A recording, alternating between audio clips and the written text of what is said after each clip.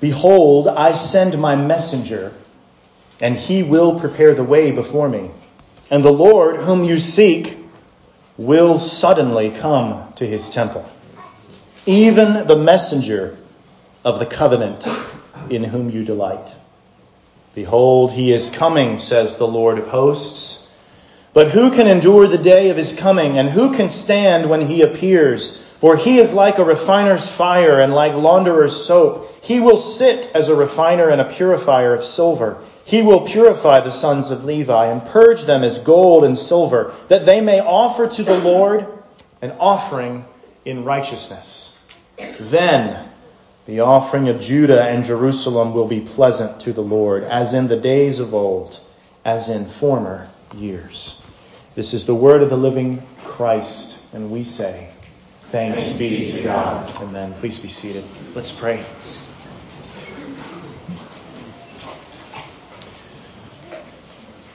Sovereign God who rules and reigns over the entirety of the universe, you have chosen in your divine love and providential grace and direction to seat us in this place, in this hour, in this season, in this year.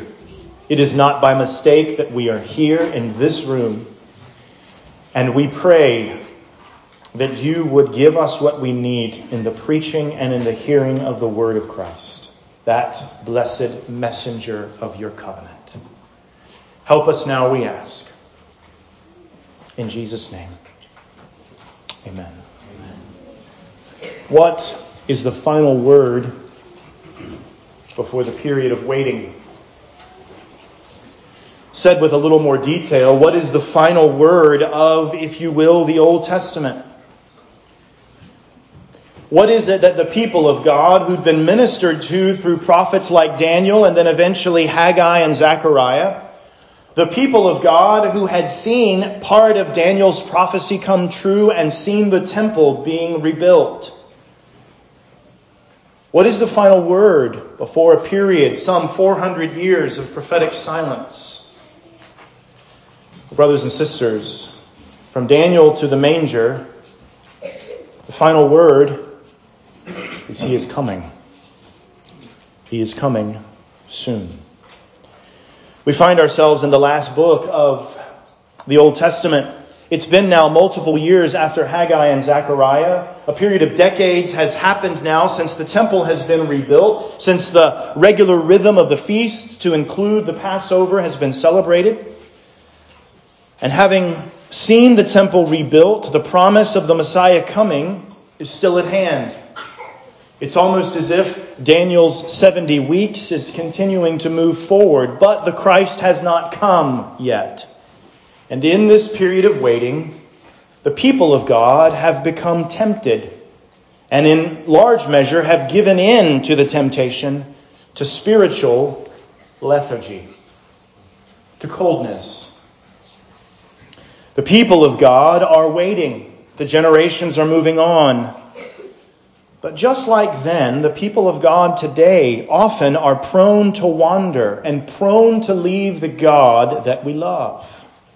What we need in moments like that, what they needed in Malachi's day, was the precious voice of God to constantly remind them of his covenant love and of our calling to him. Interestingly enough, in the last book of the Old Testament, the word covenant is used frequently. Well, let us then consider this God of covenant blessings. And we'll see here, as the people wait for Christ, and as we wait for Christ to come again, the final word before the manger, some 400 years later, as that the messenger of the covenant in whom we delight is coming. I want us to see three aspects related to the covenant that Malachi speaks of today.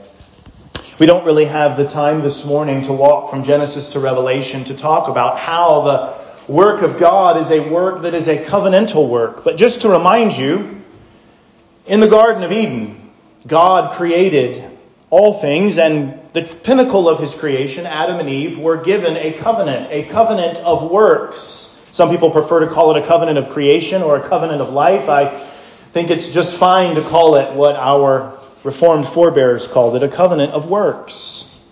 Obey and live and enter into glory, disobey and die and fail to reach glory. We call it a covenant of works as opposed to a covenant of grace because Adam and Eve could have entered life by their obedience, but they failed. And all of us in Adam failed. And thus, from the very removal of Adam and Eve from the garden, there was the promise that the skull-crushing seed of the woman would come into a cursed world, now a sinful and diseased world. That the seed of the woman and the seed of the serpent would be constantly battling it out, but the seed of the woman would come and would crush the head of the serpent. And if you're new to the Bible, that promise is traced all the way to the very last page. And as the Lord God continues his work of providence, he preserves creation, even when destroying much of it through a covenant with creation made with Noah. He gathers one particular man out of the Middle East and says, this promise of the skull-crushing seed of the woman is going to come through your flesh. It's going to be through your seed that this promise of the skull-crushing seed of the woman will come. And God covenants with Abram. Changes his name to Abraham. You will be the father of many nations. And in his flesh, he carries, if you will, the sign that it is from his people that the Christ will come. The Lord God then takes of his family and turns them into a nation. And gives them a covenant, a Mosaic covenant, with particular laws, particular prescriptions, all preserving this promise. He eventually gives them a king and covenants with David's household. There will always be a king on the throne from your house. God has been working from Genesis all the way to Malachi through covenant. And now, on these last few pages of the Old Testament, the word covenant is everywhere. And we read of the coming of the Christ, that he will be the messenger of the covenant. So, what is it that we ought to see this morning as we peer here into the New Testament?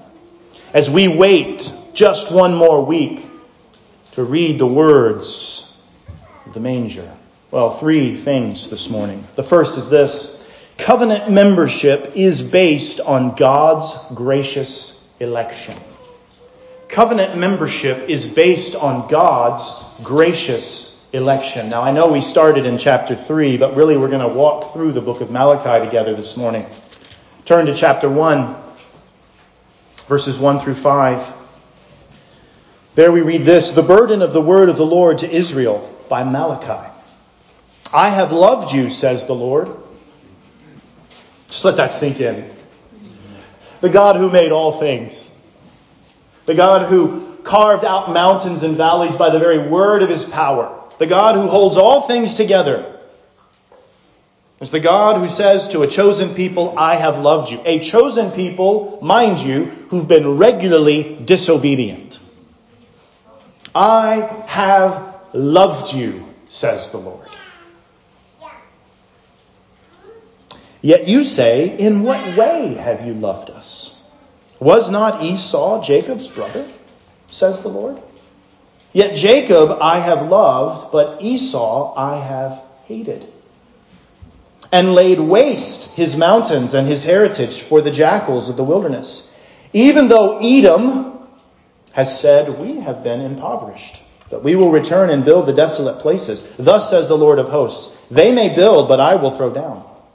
They shall be called the territory of wickedness, and the people against whom the Lord will have indignation forever. Your eyes shall see, and you shall say, the Lord is magnified beyond the border of Israel. The people of God at this point, by their actions, by their lazy worship, by the ways that they do not honor God's covenant, as we will see in a few moments, the people are speaking to God. God, you say you love us, but how have you loved us? And God takes them to their history, all the way back to Jacob and Esau. And he says, the people of Jacob did not deserve the love of God any more than the people of Esau, and yet they received it. And in these verses, in the first few verses of Malachi, God again prophesies judgment on Edom. We spent some time in our journey with Daniel and talked about the Edomites, the descendants of Esau, one of which will be King Herod. God highlights his mercy on Israel. Now, some of you might be reading this and you might think the Bible actually says that God hates someone. And of course, in this context, what is being spoken of here is electing gracious mercy and love. God has chosen, through sheer mercy and grace, to give his covenant and covenant blessings to a particular people. And a lot of times what happens when we read the doctrine of election in Scripture, particularly if we are in some kind of cage stage Calvinism or Reformed kind of discovery, we get really excited about how the Bible says what it says about God's sovereignty. And that is good, and in some ways that is right. But we ought to also be reminded that when we question the love of God, God reminds us of his electing grace which was undeserved. And this is an antidote to us when we find ourselves despairing in our walk with Christ. You may find in yourself a lack of current obedience, a spiritual lethargy, a spiritual coldness. And you might begin to question, am I really in Christ? Part of the doctrine of election that is helpful to you here is this. God has never chosen you because you will be able to obey in your own strength. Covenant membership, even in the Old Covenant, was based on God's sovereignty. God chose the people of Israel. He chose Jacob's people by his gracious election.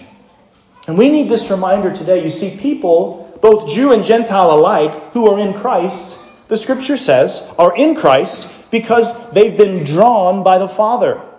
Just a couple of verses from the New Testament. Ephesians chapter 1. Ephesians chapter 1. We read there these words of Paul to the church at Ephesus, a largely Gentile church. Blessed be the God and Father of our Lord Jesus Christ, who has blessed us with every spiritual blessing in the heavenly places in Christ, just as he chose us in him before the foundation of the world, that we should be holy and without blame before him in love, having predestined us to adoption as sons by Jesus Christ to himself, according to the good pleasure of his will, to the praise of the glory of his grace by which he made us accepted in the beloved. I'd love to just jump over to Ephesians and preach Ephesians chapter 1. He made us accepted in the beloved. You don't make yourself accepted in the beloved. But covenant membership has been based, God's work of displaying his glory in the saving of sinners has always been based on his gracious election. And we need this reminder. But brothers and sisters, just potentially a word as we go about thinking on this glorious truth in our day. This word is anything but a hammer to strike on the heads of others. This word is a wonderful reminder of our security in the God who himself has made us accepted in the beloved. And when we question the love of God, we ought to remember, perhaps as we take Malachi's words and sift them through the new covenant, I have loved you, says the Lord. And sometimes we say by our actions or even the thoughts of our minds, in what way have you loved us, Lord? The living God then reminds us that through nothing in ourselves, no precondition, nothing that we did as God looked down some kind of hypothetical corridor of time, by His sheer mercy and grace and the pleasure of His will, He plucked us out of dying people and brought us into His grace. The last few prophetic words of the Old Testament. I have loved you. How have you loved us? I have chosen you, though undeserved.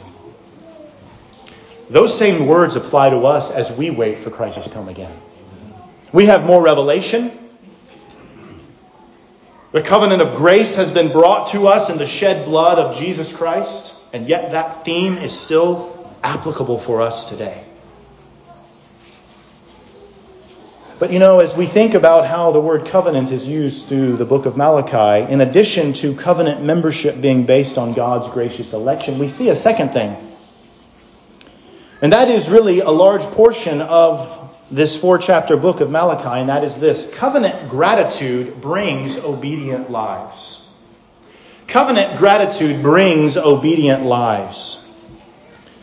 Now, let me just let you in a little bit into the pen or computer screen of your pastor. This phrase was the phrase that I wrestled with the most.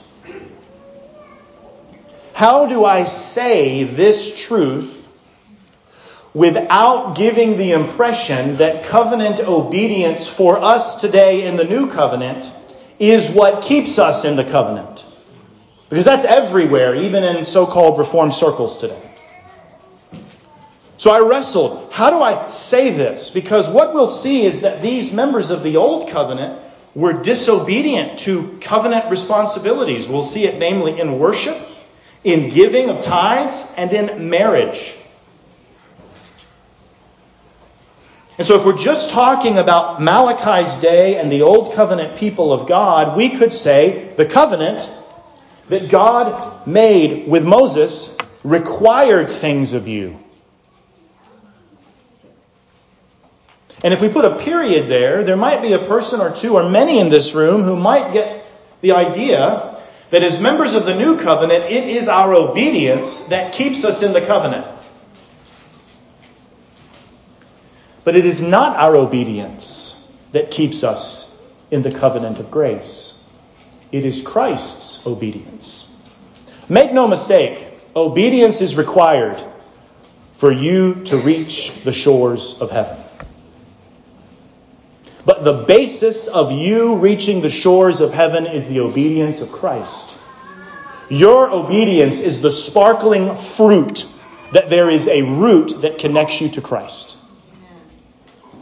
But the Old Covenant members, many of whom had faith in the coming Christ, many of whom who were outwardly part of the Mosaic covenant but had no such faith, they were shirking covenant responsibilities. And so as I reflected on this, I think the theme that applied to them and equally applies to us today is that if you are a member of God's covenant by His gracious election, out of gratitude, you will be seeking, although failing as you will, to express that gratitude through obedient living. Now, there were 3 areas in which the prophet Malachi had to address these spiritually cold people of God. The first was in the area of worship. Look at verse 6 of chapter 1. A son honors his father, and a servant his master. If then I am the father, where is my honor? And if I am a master, where is my reverence, says the Lord of hosts, to you priests who despise my name? Yet you say, in what way have we despised your name? There's a pattern of dialogue in the book of Malachi. You offer defiled food on my altar, but you say, in what way have we defiled you? By saying the table of the Lord is contemptible. And when you offer the blind as a sacrifice, is it not evil? And when you offer the lame and sick, is it not evil? Offer it then to your governor. Would he be pleased with you?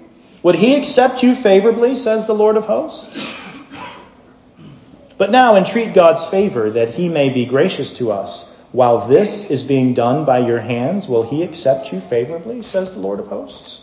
Who is there, even among you, who would shut the doors, so that you would not kindle fire on my altar in vain? I have no pleasure in you, says the Lord of hosts. Nor will I accept an offering from your hands. For from the rising of the sun even to its going down, my name shall be great among the Gentiles. In every place incense shall be offered to my name, and a pure offering. For my name shall be great among the nations, says the Lord of hosts. But you profane it, in that you say the table of the Lord is defiled, and its fruit, its food is contemptible. You also say, oh, what a weariness, and you sneer at it, says the Lord of hosts. And you bring the stolen, the lame, and the sick, thus you bring an offering. Should I accept this from your hand, says the Lord? There were improper sacrifices being offered. If we had time, we'd walk through the books of the Old Testament, specifically Exodus, Leviticus, and Deuteronomy, to look at all of the requirements for sacrifice. We saw just a little bit of that last week. And the people in their worship were trying to offer imperfect animals for sacrifice. There was a cutting of corners of sorts. And notice we get a little bit of the heart behind the cutting of corners. For instance, verse 13. The heart of the worshiper who's trying to cut corners by offering faulty sacrifices was saying things like this, at least in his or her heart. Oh, what a weariness. It's so difficult to worship the Lord the way that He's prescribed. Brothers and sisters, we're not under the Mosaic economy. Christ is the final sacrifice. He is the forever perfect Lamb without blemish. But as members of the New Covenant, how often do we treat worship like this? Business as usual, or cutting corners. Romans chapter 12, verses 1 and 2 reminds us that we, by our very lives, which ultimately is chiefly expressed in how we gather together on the Lord's Day, are to be people who offer what? Sacrifices. Living sacrifices. And yet how often is our worship half-hearted, unprepared? But part of the problem with this worship was laid at the feet of the leaders. Look at chapter 2. There we read in chapter 2, verses 4 and following, Then you shall know that I have sent this commandment to you, that my covenant with Levi may continue, says the Lord of hosts. My covenant was with him, one of life and peace, and I gave them to him that he might fear me. So he feared me and was reverent before my name. The law of truth was in his mouth, and injustice was not found on his lips. He walked with me in peace and equity and turned many away from iniquity. Boys and girls, Levi was that father, if you will, of the priests, of the leaders of the worship of the people of God. Verse 7 of chapter 2. For the lips of a priest should keep knowledge, and people should seek the law from his mouth. For he is the messenger of the Lord of hosts. But you have departed from the way. You have caused many to stumble at the law. You have corrupted the covenant of Levi, says the Lord of hosts. Therefore I also have made you contemptible and base before all the people, because you have not kept my ways, but have shown partiality in the law. The leaders of the people of God were leading the people in this half-hearted worship. Worship that was cutting corners. Verse 7 again says, The lips of a priest should keep knowledge, and people should seek the law from his mouth.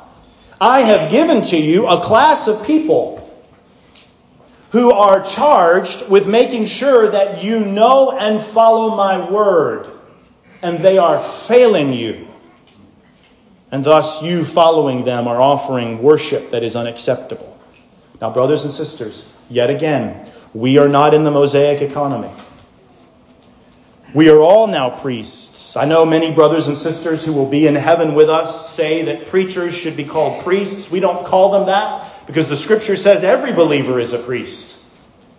But we do in the New Covenant have leaders who are charged with essentially the same truth of Malachi 2:7, that the people of God, the covenant people of God, should hear from them His law, His word, His ways. So this word for us, as we look back on their waiting, is also helpful for us as we wait. The importance of godly leaders being in the midst of God's people and giving them what? The Word. We often have many expectations for other people. Presidents, police officers, school teachers, husbands and wives, and preachers. The chief expectation in God giving His covenant people a person or a group of individuals to lead them is that those people hear His word from their lips. And that wasn't happening. And so covenant gratitude bringing obedient lives was not occurring. Rather, the worship was demonstrating, Lord, we've kind of lost our gratitude. If you were here last week, the joy that you placed in our hearts when the temple was dedicated, it's waning. Has that ever happened to you? You have moments of joy? And you'd love to just stay there, wouldn't you? You just love to stay there. Oh, Lord, just keep me on the mountain. A lot of times He brings you through the valleys. Now, brothers and sisters, a topic for another day. It's sometimes in those valleys where you are strengthened. And the next mountain is even higher. But wouldn't you just love to stay on the mountain, but you find yourself waxing and waning and being cold?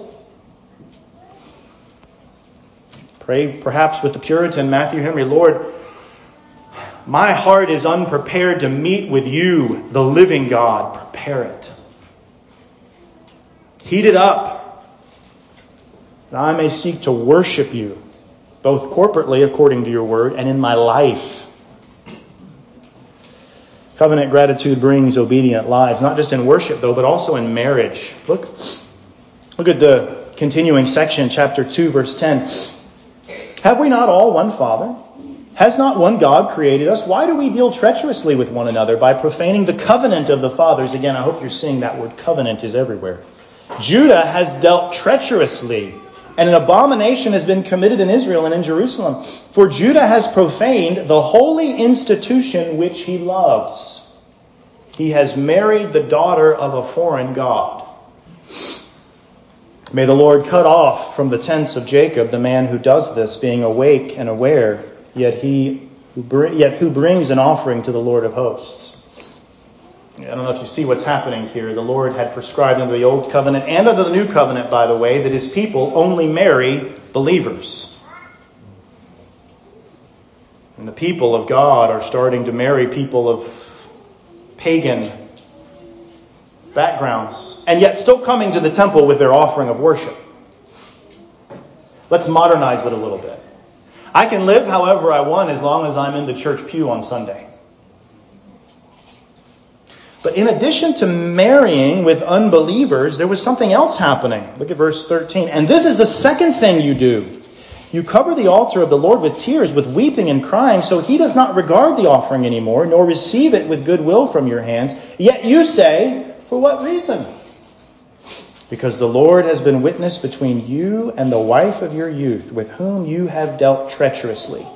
Yet she is your companion and your wife by covenant. There's a second area of disobedience among the covenant people. And it begins in verse 11 by a description of marriage. When I use the word marriage, when you hear the word marriage, what comes to mind? And boys and girls, on behalf of older generations, let me just apologize to you now for the kind of filth that you are having to hear when that word marriage is discussed. But the Bible actually says one definition of marriage is, quote, Malachi 2:11, the Lord's holy institution which He loves. See, marriage is God's to give. And it's God's to define. But the two issues here of the people of God was intermarriage with non-believers and of divorcing amongst believers or covenant members. Apparently, everyone was susceptible to this. Because in a very close time period to this, we read in Ezra chapter 10 that even the sons of Joshua the high priest were party to this kind of sinful treatment of marriage. Brothers and sisters, we do need this word today, don't we? We live in a day when divorce is more and more rampant. And none of us is immune to the need to properly understand marriage and to properly work at it, because it is an institution that the Lord loves. Ephesians 5 reminds us that marriage all along has been given by the living God to the entire world, that it might be a picture of Christ and his church. In the New Covenant, in 2 Corinthians chapter 6, verses 14 through 16, we receive the explicit command that believers are to only marry believers. And over the years, thankfully it's only happened a few times, but one of the most challenging conversations that I've seen other believers who are seeking to disciple brothers and sisters in Christ. One of the most difficult conversations that I've seen occur is when one godly believer says, "You don't have any business dating that person because they're not a believer." And the other person balks at it or gets angry at it or says, "You're judging me." Brothers and sisters, it is not a suggestion. It is absolute wisdom from God that if he says, "I love this institution and it's only for believers to marry other believers," if you're in the faith, then you have no business flirting with the unbelievers of this world. That's not legalism. That's godly counsel. And if you are at a point in your life where you're considering dating unbelievers, let me just be clear. I have no one in mind in this room. You need to repent and praise God that thus far he has preserved you from falling over into the cliff of intermarriage with an unbeliever. You may say, "But I know Sister so-and-so. She married an unbeliever and look how that turned out." We don't sin hoping that God's providence will help us in the end. We obey the written word of God, and if he brings a glorious picture out of our sin, which he's done with me, we rejoice. But divorce is also something that's spoken of in the New Covenant. Mark chapter 10, verses 6 through 12. Brothers and sisters, we're at our prophetic best. I don't mean prophetic gifts. I just mean the witness of the church among the nations. We're at our prophetic best when we speak to the abominations of marriage in our world, when we actually take our own marriages seriously. That's right. And the people of God, 400 years or so before the coming of Christ, were not. Covenant gratitude brings obedient lives, and obedient lives are often lives filled with work and suffering. But praise be his name that many of us can say, it's the institution that the Lord loves. And he's made it in my heart that it's the institution that I love. Worship in marriage, but also giving. Quickly, the gratitude that was not turning into obedience among these covenant members was that they weren't giving to the Lord. Malachi 3, beginning in verse 6. "For I am the Lord, I do not change. Therefore you are not consumed, O sons of Jacob." Could just camp out there, couldn't we? Ever think about that? The reason that you are not consumed as you continue to wrestle with sin is that the Lord doesn't change. He's told you in Christ you will be saved, and he doesn't change his mind. "Therefore you are not consumed, O sons of Jacob. Yet from the days of your fathers you have gone away from my ordinances and have not kept them. Return to me, and I will return to you, says the Lord of hosts. But you said, in what way shall we return?" Again, this dialogue with God. "Will a man rob God? Yet you have robbed me. But you say, in what way have we robbed you? In tithes and offerings. You are cursed with a curse, for you have robbed me, even this whole nation. Bring all the tithes into the storehouse, that there may be food in my house. And try me now in this, says the Lord of hosts, if I will not open for you the windows of heaven and pour out for you such blessing that there will not even be room enough to receive it." Now, let me just say very quickly, Malachi 3:10 is often used as an excuse to say that if you give something to God, he will give you material wealth. That is not at all the context of this passage. God is looking at the covenant people saying, you need to return to covenant obedience. Test me in this and see that as you obey what I've prescribed for you, there will be blessing among the community. What were the people doing? Well, they were withholding what God had prescribed. Tithes and offerings. Or they were giving in a begrudging way. Remember, these are the same people that a couple of chapters before God said, I chose you in undeserved mercy.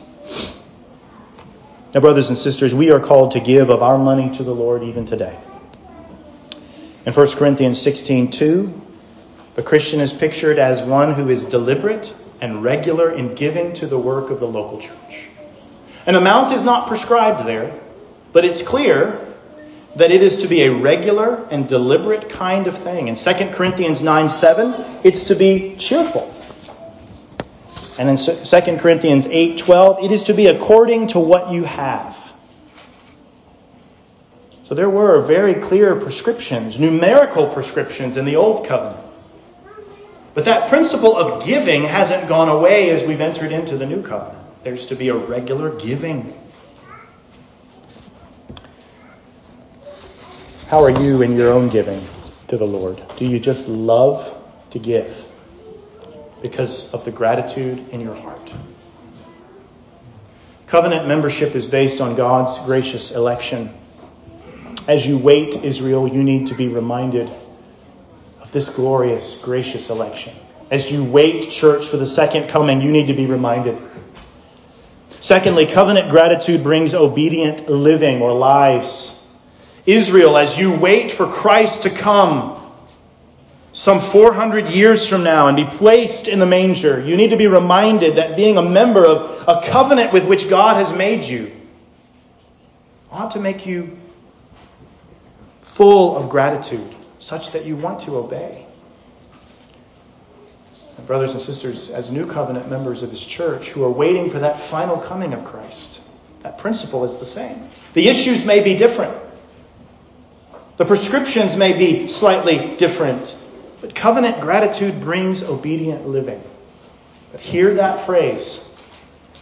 Covenant gratitude brings obedient living. Not obedient living brings covenant.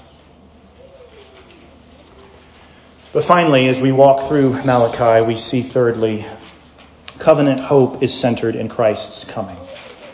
For this, let's look back at chapter 2, verse 17. You have wearied the Lord with your words, yet you say, in what way have we wearied him? In that you say, everyone who does evil is good in the sight of the Lord, and he delights in them. Or, where is the God of justice? Now stop here for just a moment. The question is, God, the evil are prospering. Where is your so-called justice? That's the question that is answered in the very next verse. Behold, look, see, I send my messenger, and he will prepare the way before me. And the Lord whom you seek will suddenly come to his temple. Do you ever think about Christ's coming being an answer to the question, God, why are evil people prospering? The people of God have begun to question God's justice, and God responds by saying that he will send, in this one verse, two individuals. A messenger who will prepare, and a messenger of the covenant, who will suddenly come to his temple. The temple that has been rebuilt. The messenger of the covenant is clearly the messenger of preparation, the first part of verse 1 is clearly John the Baptist. In fact, you can read of this in Matthew chapter 11, verse 10, where part of this text is quoted. One chapter over, Matthew 4, verse 5, calls him Elijah. Look there, Malachi 4:5. Behold, I will send you Elijah the prophet before the coming of the great and dreadful day of the Lord. That bold prophetic voice that Elijah had, I will send one like that to you. And he will prepare the way of the Lord. And isn't that what the first few pages of the New Testament say John the Baptist did? He came to prepare the way of the Lord. And who can forget that passage where John the Baptist looks and sees Christ and points to him that all who were around could hear it. There he is, the Lamb of God who takes away the sin of the world. So the messenger of preparation is John the Baptist. But then there's another one. The Lord whom you seek will suddenly come to his temple, even the messenger of the covenant in whom you delight. Matthew Poole, the Puritan, writing on this passage, says this, quote, "That temple, which was the second temple at Jerusalem, lately built by Zerubbabel and Joshua, into which the Messiah was to come, and so he did. There old Simeon met him. There he disputed with the doctors. There he went to drive out buyers and sellers, and this according to what was foretold of him in Haggai 2:7. And all the religious Jews who lived and died before the desolation of this second temple did believe and did confess that the Messiah would come while that house did stand." Suddenly come to his temple. Prophetic silence, as it were, for some 400 years. And then from Bethlehem to Nazareth to Jerusalem to the very temple, he suddenly comes.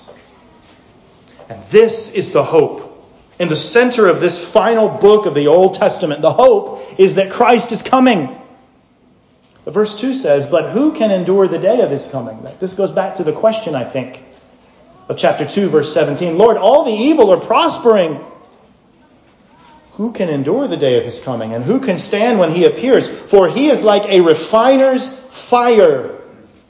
What you do with metal, boys and girls, that's got some gold in it, but it's been mixed in the earth with other kinds of impurities? You put it in a very, very, very hot fire. And that hot fire heats all of it, and you're able to separate the gold or whatever metal you want from the impurities. The Word of God says when he comes, it's going to be like that. He is like a refiner's fire, like launderer's soap. He will sit as a refiner and purifier of silver. There's a weightiness here. John Owen says this, quote, "It is no small matter to meet the Lord Christ at his coming." Malachi 3, 1-3. They were all full of desires of the coming of Christ. They sought after him. Well, he came according to their desires. He whom they sought was found. And what was the issue? Why, very few of them could abide the day of his coming or stand when he appeared. Many men long for it, delight in it. It is our duty to do so. But what is the issue? One, his heart is hardened in sin and lust. Another is lifted up as though himself were something when he is nothing. See, the coming of Christ puts all things into perspective. John the Baptist will come, and then Jesus will suddenly come to his temple, the temple which you have just dedicated. And then as you continue to read chapters 3 and 4, there's a description in chapter 3, 16 through 18, and chapter 4, 2 through 3, that speak to the safety of those who trust in God. But chapter 4, verse 1 speaks of those who do not trust in the Lord. Malachi 4:1, "For behold, the day is coming, burning like an oven, and all the proud, yes, all who do wickedly, will be stubble. And the day which is coming shall burn them up, says the Lord of hosts." Well, the conclusion of the book, Malachi 4, verses 4 and 5, help us as we summarize the final words. Verse 4 of chapter 4 essentially says, "Remember the law of Moses, my servant." Israel, as you wait for Christ to come, remember the instructions of the covenant that you are in. Remember Moses. But the very next verse, "Behold, I will send you Elijah the prophet before the coming of the great and dreadful day of the Lord." He's coming. Isn't it interesting that the covenant people who are wrestling with coldness and disobedience, who are looking around at the world and saying, the evil seem to be getting away with it, the Lord centers their covenant hope in Christ's coming.